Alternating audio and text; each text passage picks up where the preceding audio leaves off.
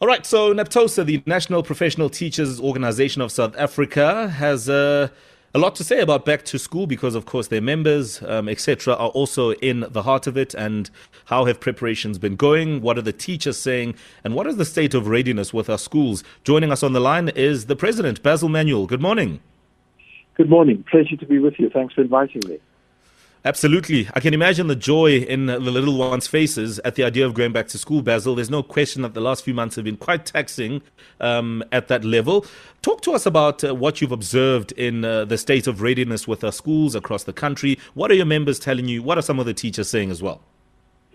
Naptosa, together with the other teacher unions, conducted a survey last week, particularly when the grade 12s and grade 7s were back, to test certain things in preparation for today, of course.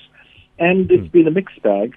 Whilst schools were ready for the grade 12s and 7s, there was doubt expressed by a large number of principals about whether they will get all the necessary equipment by today, the PPEs that is, and more importantly, the teachers that have been off on comorbidities, whether they will be replaced on time. Now, of course, the department has said to us, give us time, we still have a week, in which we have done.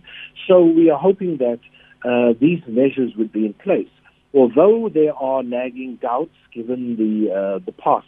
But of course, it will be a massive betrayal of our membership and of parents as a whole if the department is in fact enhancing or embellishing what they've done, and in reality they're not ready. Because we are encouraging teachers to go back to school, we are encouraging parents to send their children to school on the premise that schools will actually be ready by today. And we sincerely hope that that will be so. Yeah, certainly. And the other truth, Basil, of course, is that we have to wait for the wheels to start turning. So I guess we have to watch and see what happens as of today, throughout the week, to see what other teething problems we may pick up.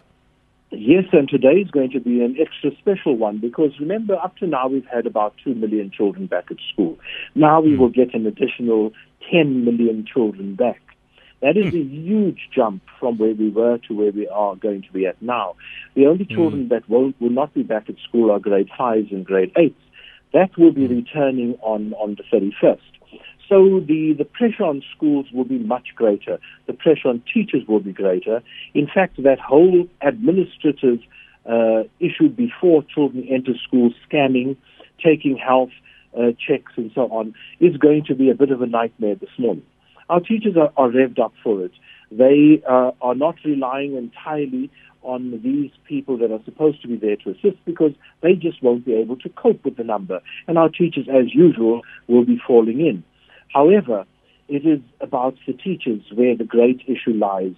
13% of the schools we surveyed, and we surveyed almost 8,000 schools. And if that is a dipstick measure, it will say about 2,000 schools have indicated that they may not be able to form a timetable because they don't have the requisite number of teachers to make a timetable work. This we've put at the feet of the department, and we've said, let's get this done. Up to now, it wasn't a pressurized time to replace the teachers because there were fewer children at school and teachers could be used from other areas. But now today, that can no longer happen.